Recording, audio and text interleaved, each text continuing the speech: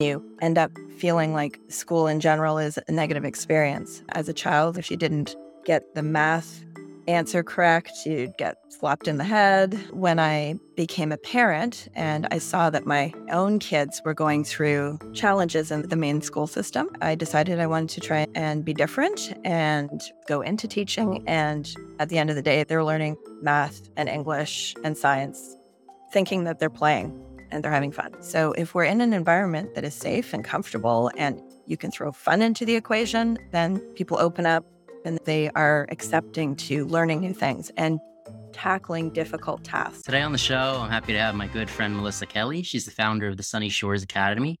They offer personalized learning sessions inspired by nature. Melissa, what got you into teaching? I always wanted to be a teacher. I'm the oldest of 5 children. So my younger siblings always had to play school and be at the chalkboard, and I'd be the teacher, they'd be my students. So I think it started that way. Then I went through my own schooling experience as a child and found it to be not the most positive experience. Like many people in my generation, there was a lot of, I went to a Catholic school. If you didn't get the math answer correct, you'd get slapped in the head. It was a negative learning experience. So when I became a parent and I saw that my own kids were going through similar, nothing like what I obviously went through in that generation, but challenges in the main school system, I decided I wanted to try and be different and perhaps go into teaching and try my own style. And so that's what really prompted me to want to go back to school at a later age. My kids were just entering school when they were in grade 1 and grade 2 when I went back to teachers college. So a little bit later, after teaching for a while, you actually chose to leave the conventional school system. I guess I went in hoping that I would be able to make a difference in the system, not in a whole major way with the school system, but within my own classroom. And I certainly felt I had that autonomy being a classroom teacher, that I could change things and not necessarily do things exactly the way the system had laid it out for us as teachers. So I did my best within the system, but it didn't really because the way it works is you do have autonomy as a classroom teacher to run your classroom as you see fit. However, you do have to follow the ministry or the state regulations and follow what they would taught and the way that it's taught. I used to find it very difficult when they would tell us to put anchor charts around our classroom and bulletin boards. And that's a lot of visual stimulation for a lot of students. And so I would try and keep my classroom as minimalistic as possible because I wanted when they were in the classroom, for them to be not as visually stimulated. I wanted them to be able to be in a calm environment. But I always would get pushback. Because the principal and the education department would want us to have posters everywhere. And it was a lot for the kids. And I also wanted to spend a lot of time outside with my students. And that's not really the public school system. It's not very conducive for that when you have 25 to 30 children, and safety is number one. There were multiple reasons, but I felt that I'd make a better difference if I did it in my own way. And I've always had a little bit of an entrepreneurial side to me. So I thought, why not try and venture out on my own and teach children one-on-one in the way that I feel they'll benefit best. So what exactly are your views on the pros and cons of all that visual stimulation?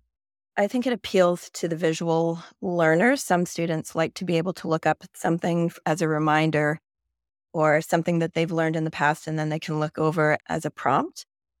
But I think that sometimes with all the writing on the walls and all of the pictures and all of the slogans, it can be a little bit much. And often it's ignored anyway. So you believe in So what more of a custom approach based on how the child learns? absolutely.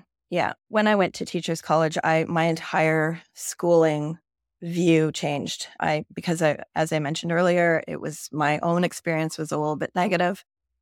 And I think that negativity leaves an imprint on you, and you end up feeling like school in general is a negative experience. So when I was in teachers college, I had amazing professors who really taught that customized, that each student is unique, each style is different. They have a learning profile that each person has to be met at a certain point, not where the curriculum tells them they have to be met. They need to be met where they're at. And then from there, you scaffold on top of that and you build upon what they know, not in a way that's overly challenging that will frustrate them, but in a way that engages them and they feel the success. They feel like there's a win each day and they want to come back to school and they want to keep learning.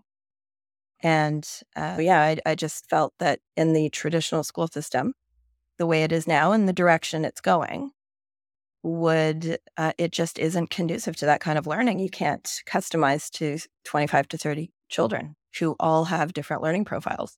It's really difficult. Now that you went private with the academy approach, what does your philosophy or solution look like? So the solution, I think, I think the number one teacher for all children is the parent. So I think the parent working with the teacher is number one. And again, that's really difficult when you have a classroom of 25 to 30 kids. You're talking about 50 parents. So that you're managing 50 parents plus your 25 students.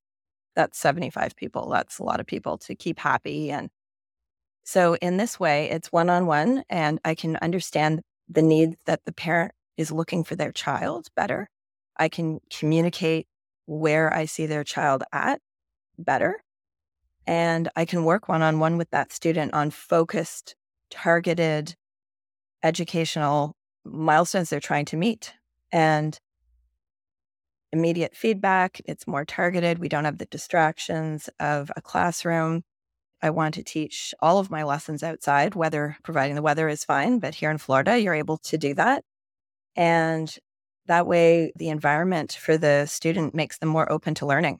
Yeah, sometimes there are, in rare cases, students who will be fine just sitting at a desk in a classroom, in a school all day, listening and doing exactly what the teacher tells them to do.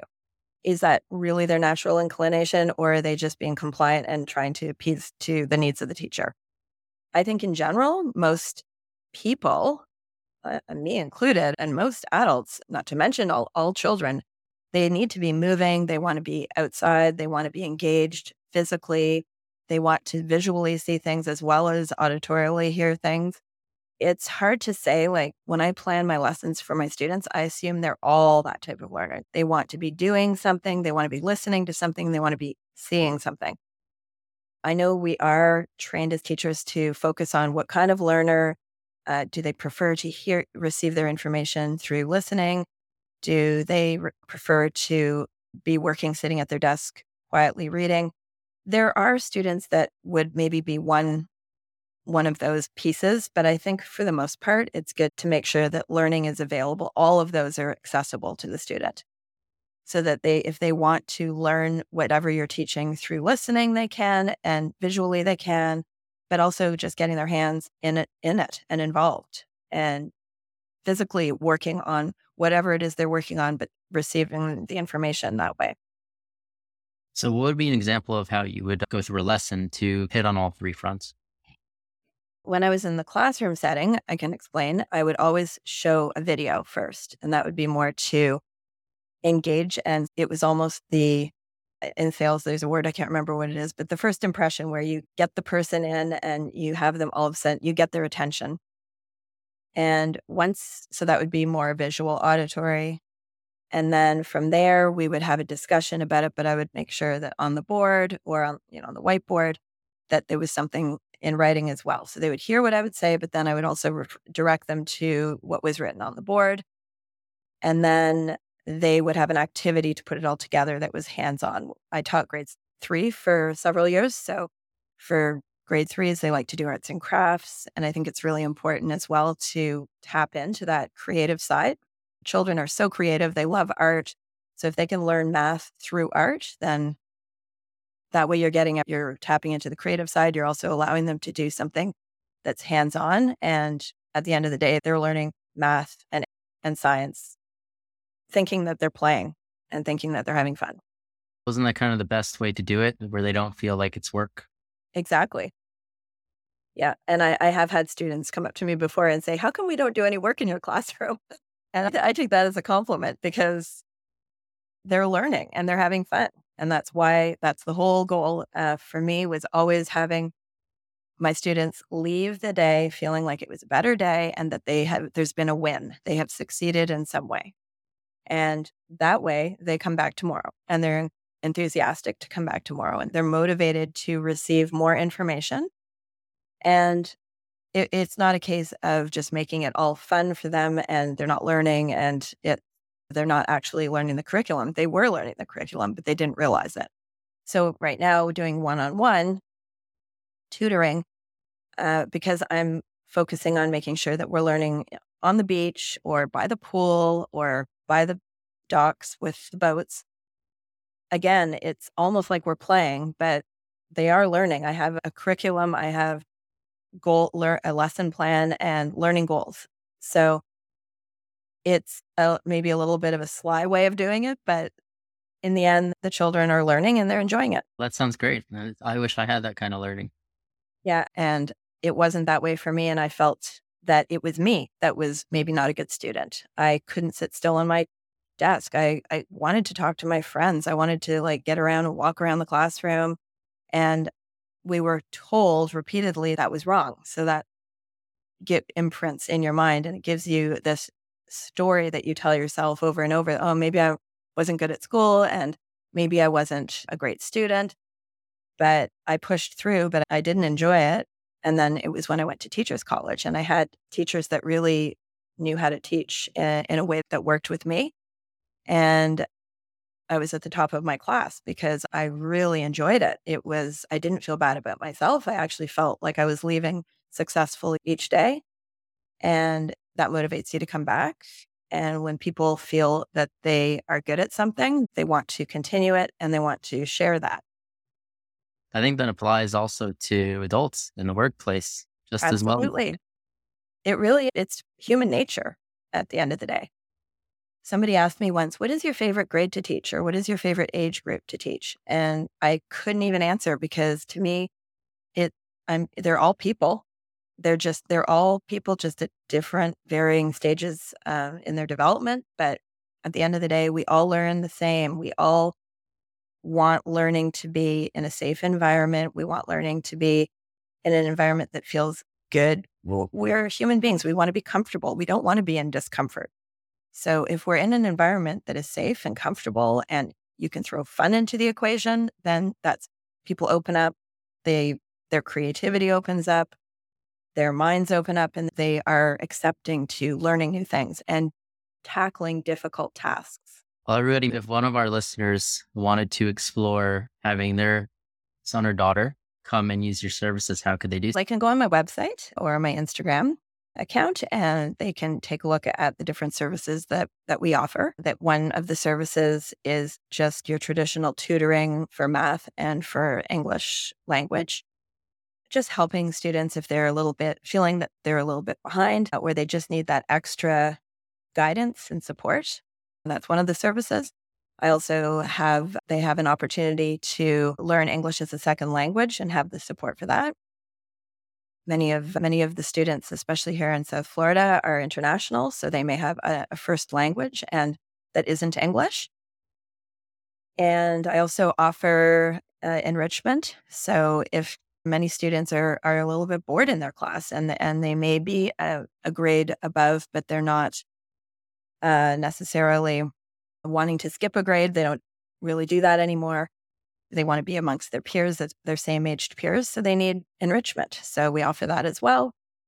And I also offer service to parents where they can have support in learning an IEP, an individual education plan, and having assistance in developing that plan. It's a little bit daunting for parents to customize that plan. And although the school provides that service, sometimes it's nice to have that extra teacher or somebody who understands special education and can customize it a little bit to make it a strong document. So they choose their service. I also offer a discovery a complimentary discovery meeting where I meet with the child and the parents. Right now, I'm offering to do a free reading assessment. And from there, I prescribe what I feel might be best for the student moving forward. So make sure to check out sunnyshoresacademy.com. And thank you, everybody, for listening to another episode of Failing Success, and from Melissa for coming on. If you like the show, make sure to give us a 5-star review. I'm your host, Chad Kalecki, and we'll see you next time.